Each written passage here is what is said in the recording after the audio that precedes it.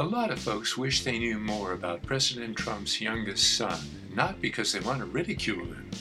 It's okay to ridicule only those first children who aren't entirely white. There's a fair amount we know already about young Barron Trump.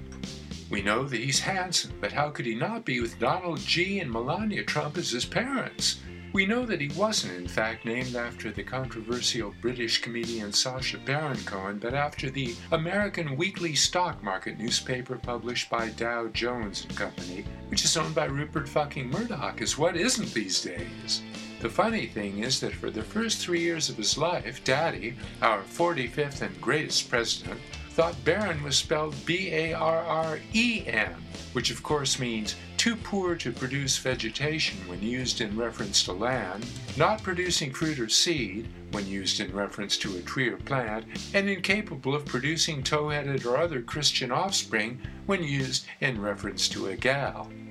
It was obvious from early childhood that Barron had inherited not just Mama's good looks, but also Pop's charisma, as his little classmates at Manhattan's prestigious Spawn of Billionaires preschool voted him crayons monitor in his second trimester without a trace of foreign interference. Now, at 12, he's already nearly as tall as Pop, and a good sport about being asked by normal-sized classmates, "Yo, pituitary boy, how's the air up there?" Many snowflakes, libtards, and other degenerates believe that President Trump and his third son aren't close. But nothing could be farther from the truth. President Trump is in fact closer to young Barron than to either of his other two sons, Uday and Kusay. On a great many of the weekends that he's pretended to be golfing or having illicit sexual relationships with porn stars, Playboy models, or underage teen beauty pageant contestants, he's in fact been on camping trips with Barron, teaching him all the manly things he wishes his own pop, racist slumlord Fred, had taught him instead of shipping him off to a military-themed boarding school because he couldn't stand them. To date, Mr. Trump has taught his son to hunt, to fish, to tie knots not even a kinky merchant seaman with an A would know how to tie, and to whittle. Father and son reportedly spend many a weekend as the guests of the Chappaquiddick tribe in upstate Boston, where on one recent weekend they whittled a remarkably lifelike likeness of Philippine President Rodrigo Duterte out of a log together. Few words were exchanged, but sources tell us that the love between father and son was plain to see.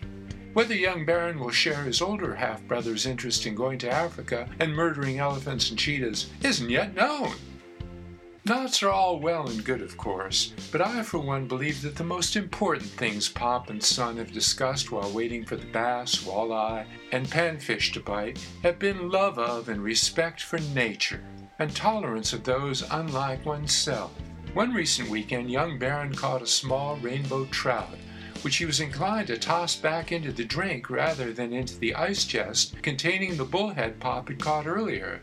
The president dissuaded him. According to an audio recording provided by Michael D. Cohen, Esquire, Mr. Trump said, "Son, you probably think that because of the trouts being LGBTQ and whatever additional initials the Dems may have tacked on since we left Washington yesterday afternoon, the others don't want to be around him.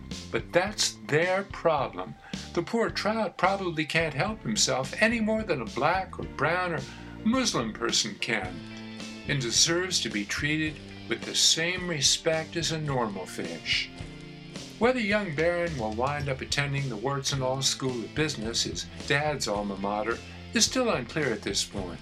It's said that after years of wanting to be a cowboy, an astronaut, or a first responder, he's thinking now in terms of becoming a rapper or the star of his own Fox News show on which he'd interview the teenage children of other world leaders. We hear also that his proud pop is grooming him to try to broker a lasting peace between Israel and Palestine in the event that Jared Kushner keeps dragging his feet.